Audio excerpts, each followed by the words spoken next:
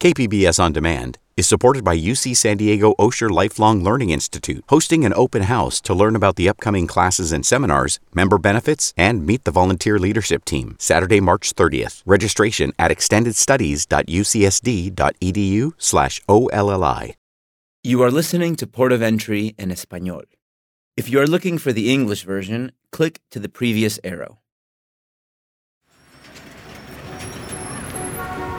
Si de casualidad te encuentras caminando por una calle en particular en el centro de Tijuana y cierras tus ojos para apreciar el aroma, podrías hasta pensar que te transportaste al Caribe.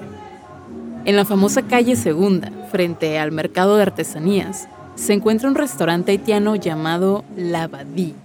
La dueña de este restaurante es Elena Cadet. Hola. Como de Brasil, para aquí, como más o menos 11, 12 países, mucho complicado es la vida. Elena y su esposo atravesaron un largo y peligroso viaje de Haití a Brasil hasta llegar a México, pasando por casi una decena de países con el fin de encontrar una mejor vida. Finalmente llegaron a Tijuana en el invierno del 2016. Los primeros 3 días durmieron a la intemperie bajo la lluvia y el frío tijuanense, hasta que por fin tuvieron acceso a un albergue para migrantes. Porque aquí más seguro, más tranquilo, porque nosotros es muy diferente con todos. En el albergue, la mayoría de los haitianos que se encontraban ahí tenían como objetivo solicitar asilo en Estados Unidos. Pero Elena y su esposo tenían otros planes. Mi marido, el esposo mejor aquí en Tijuana, no fue que nosotros busca casa. A diferencia de sus compatriotas, se propusieron comenzar una nueva vida en Tijuana. Yo enfermera. Yo pasé como 7 años, casi 8, trabajo en Haití. A pesar de que Elena es enfermera con casi 8 años de experiencia, no puede ejercer en México por la barrera del idioma. No, primero trabajo en restaurante de mexicana. Yo pasé 6 meses. Para sustentarse, primero trabajó como mesera en un restaurante de comida mexicana, donde comenta que aprendió a cocinar comida típica, mientras que su esposo trabajaba en una maquiladora y vendía curios en la línea los fines de semana. Pero querían tener su propio negocio, así que caminaron por el centro de Tijuana en busca de un local, pero no encontraron nada. Cuando de pronto... Este mismo sábado, de la mañana, yo despierta para explicar a mi marido esos sueños. ¿Sí me entiende? Yo, mi marido fui por el centro. Yo dije a mi marido, vámonos por el centro otra vez. Elena tuvo un sueño. Un sueño en el que vio el lugar exacto donde se encuentra su restaurante actualmente. Nos dijo que todo lo que vio en ese sueño es exactamente igual a cómo se ve su negocio hoy en día. Y por esta razón, ella se refiere a su negocio como Labadee. El restaurante de Dios.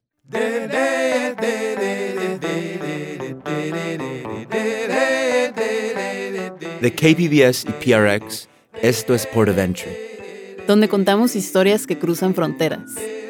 Soy Alan Lilienthal. Y yo soy Natalie González.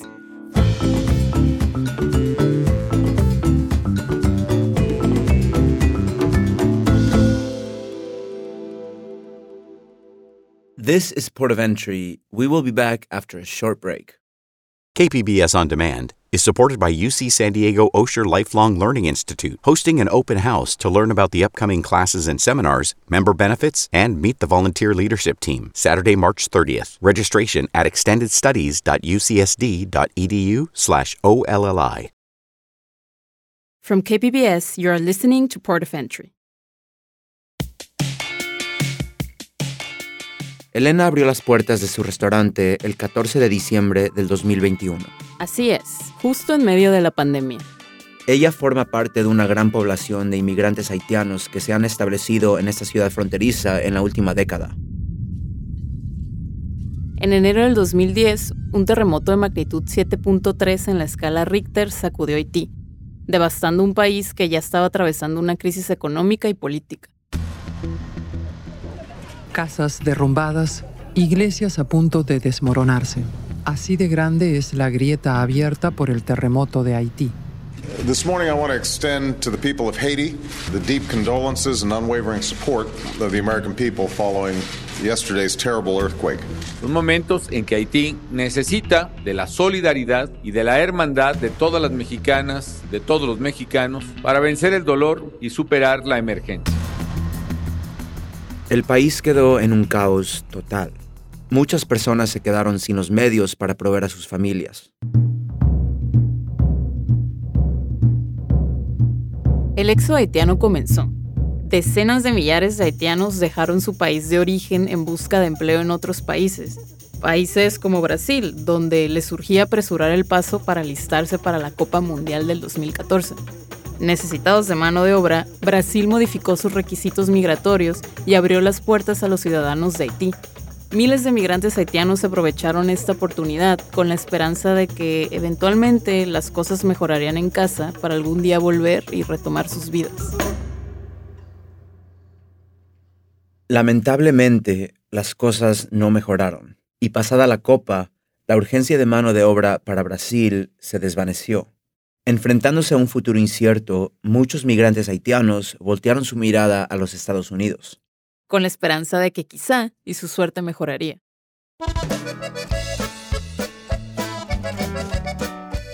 En el 2016, la primera ola de migrantes haitianos llegó a ciudades fronterizas como Tijuana, donde la gran mayoría solicitarían asilo para entrar a Estados Unidos. Y desde ese entonces, más haitianos han llegado a México y a Tijuana.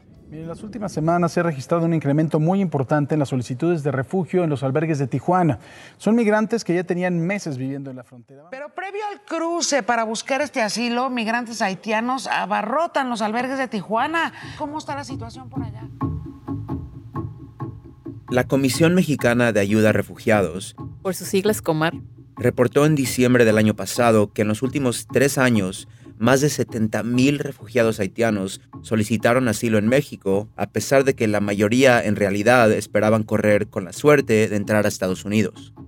Pero son muchos los obstáculos para obtener asilo en los Estados Unidos. Son muy, muy pocos los que han logrado conseguirlo y debido a que a la mayoría de los haitianos se les ha negado su asilo, miles de ellos optaron por quedarse en México y ahora en gran parte habitan en ciudades fronterizas como Tijuana. Sumándole así un nuevo azulejo al gran mosaico cultural que es Tijuana. O en el caso de Elena, un nuevo sazón a la ciudad. Es la vida como una casa, la vida. Por ejemplo, esta casa no va a ser un día, poco a poco. Elena dice que el restaurante, al igual que la vida, es como una casa. La construyes poco a poco y vas agregando ladrillo por ladrillo, pared por pared. Despacito pero seguro.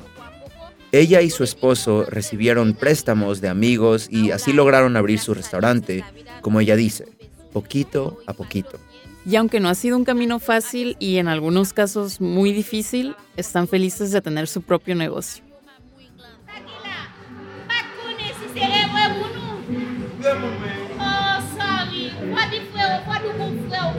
Elena nos comentó que le pidió a Dios un negocio propio para tener cómo ayudar a otros haitianos, ya sea ofreciéndoles empleo o comida, y que le hace feliz poder darle trabajo a haitianos varados en Tijuana.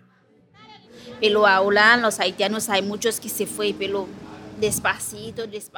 En un momento llegó a tener hasta 8 empleados, pero algunos ya tomaron otros rumbos a otras ciudades o países.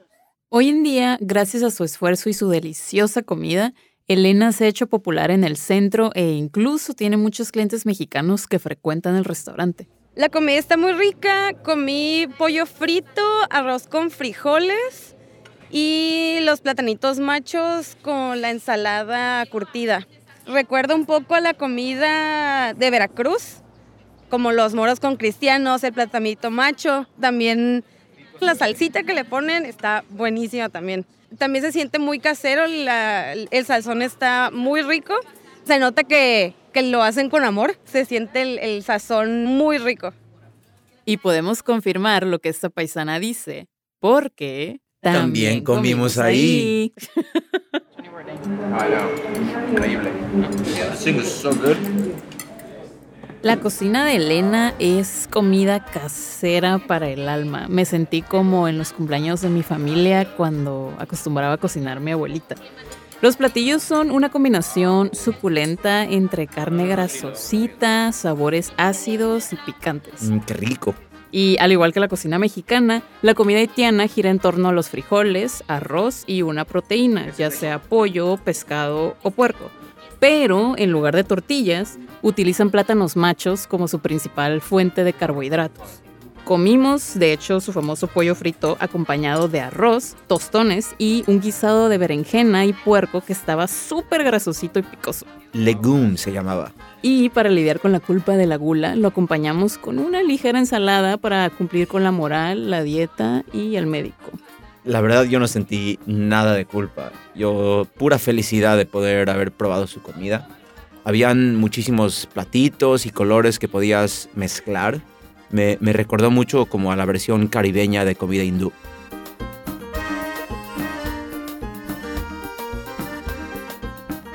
En cuanto a vivir en Tijuana, Elena dice que vivir en México es como vivir en cualquier otro país. Hay gente buena y gente no tan buena. Nos dijo que claro que le gustaría tener una visa y poder cruzar al otro lado, pero también se siente segura y estable viviendo en el lado mexicano de la frontera. Sin embargo, Elena desvía su mirada de repente cuando le preguntamos si tiene hijos.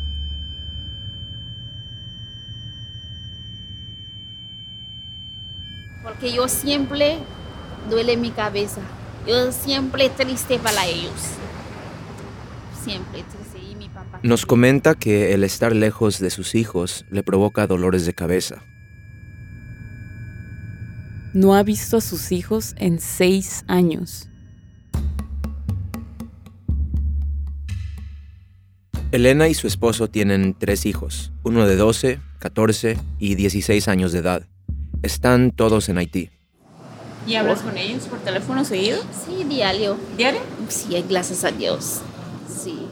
Elena habla con ellos por teléfono todos los días. Están haciendo todo lo posible para traer a sus hijos a Tijuana, pero se están enfrentando muchas dificultades. Cuando le preguntamos a qué tipo de dificultades se están enfrentando, nos cambiaba mucho de tema. No querían hablar sobre eso. Pero muy complicada es la vida. Actualmente, sus 3 hijos viven con los papás de Elena y con su hermana. Hasta la fecha, Elena y su esposo envían dinero para que puedan ir a la escuela.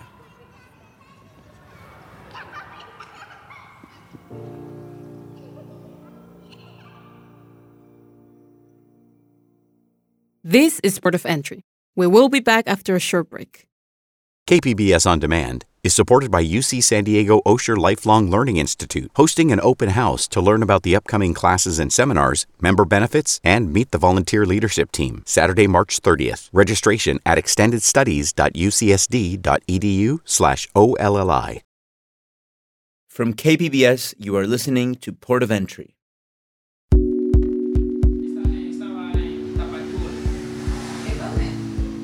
Al igual que Elena, hay muchos otros inmigrantes haitianos en Tijuana intentando sacar a sus hijos de Haití para reunirse con ellos aquí. Mi nombre es Petian. Tengo 5 meses en Tijuana, pero me siento feliz, tengo mi negocio. Ella es Pitsian. Tiene aproximadamente 1 año en Tijuana luego de haber pasado 6 años viviendo en Chile. Le encanta la comida mexicana y aprendió a cocinar platillos típicos mexicanos para conseguir trabajo. El primer empleo de Pitsian fue en el restaurante de la familia de su novio, que se ubica a un par de cuadras del restaurante de Elena. Ahora es orgullosamente dueña de un salón de belleza ubicado en la zona norte de Tijuana, en la famosa calle Coahuila. Yo tengo una hija Haití, es muy difícil para tener papel en Chile. 6 años sin papel, no ir a ver a mi hija, no puedo traer a Chile tampoco. Pitsian nos comenta que decidió mudarse a México porque en Chile el proceso migratorio para traer a su hija de Haití es muy complicado. Tengo papel, puedo traer a mi hija, me siento feliz porque casi 7 años sin ver a mi hija.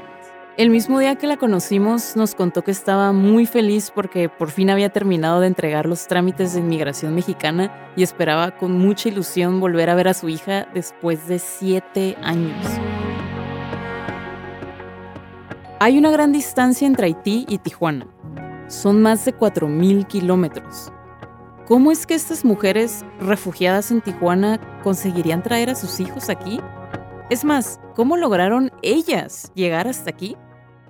Cuando le preguntamos a Elena y Pitzian sobre el trayecto de Haití a Sudamérica y de Sudamérica hasta Tijuana, un silencio incómodo se apoderó de ambas entrevistas. Lo único que Elena mencionaba era que había sido una muy mala experiencia. No, yo no me gusta la palabra. A veces yo también, yo estoy triste, por eso no me gusta alguien platicar a mí de estas cosas. No me gusta unas cosas que... Está bien documentado que el camino por tierra a través de Latinoamérica es sumamente peligroso para migrantes como Elena y Pitzian. Ellos son el blanco de pandillas, cárteles y traficantes de personas. Y los más vulnerables siempre son los menores y las mujeres. Es muy peligroso, muy peligroso. Hay ladrón, se mataron muchos de nosotros, se violaron. Hay animal muy peligroso. Acá también hay ladrón, viene a robarnos. Pitzian nos comenta que algunos integrantes del grupo con el que viajaba fueron asaltados con arma de fuego. Muchas mujeres fueron violadas y otros asesinados. Si no quiere dar, lo mataron con pistola. En retrospectiva, sentimos que preguntar sobre su travesía de Brasil a Tijuana incomodó a Elena e hizo que nuestra conversación con ella fuera mucho más difícil. No pudimos evitar preguntarnos, ¿qué habrá vivido Elena durante su viaje hacia Tijuana que le provocaría un rechazo total a esa pregunta?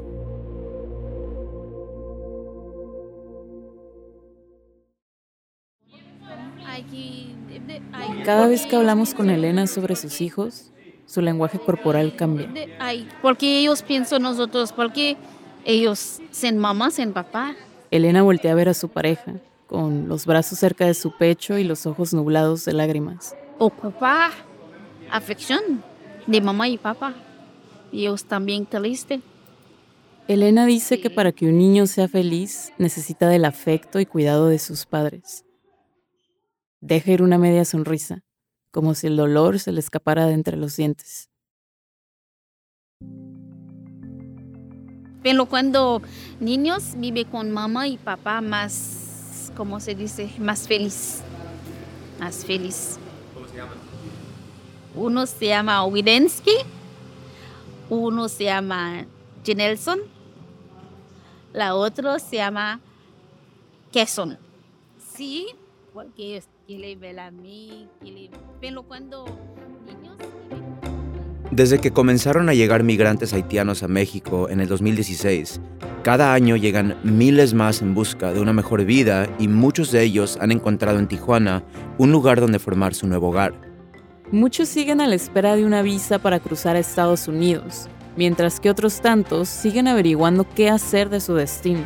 Algunos como Elena y Pitzian ven a Tijuana como el punto de esperanza donde por fin podrán reunirse con sus hijos. Mientras tanto, siempre habrá un plato de comida haitiana en la mesa de Elena.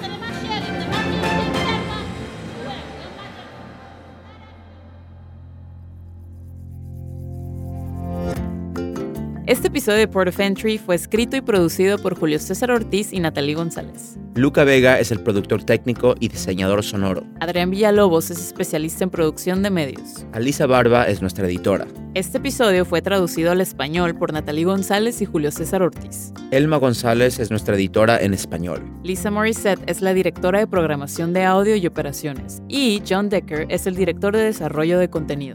This program is made possible in part by the Corporation for Public Broadcasting, a private corporation funded by the American people. This project was also made possible with support from California Humanities, a nonprofit partner of the National Endowment for the Humanities. Visit callhome.org.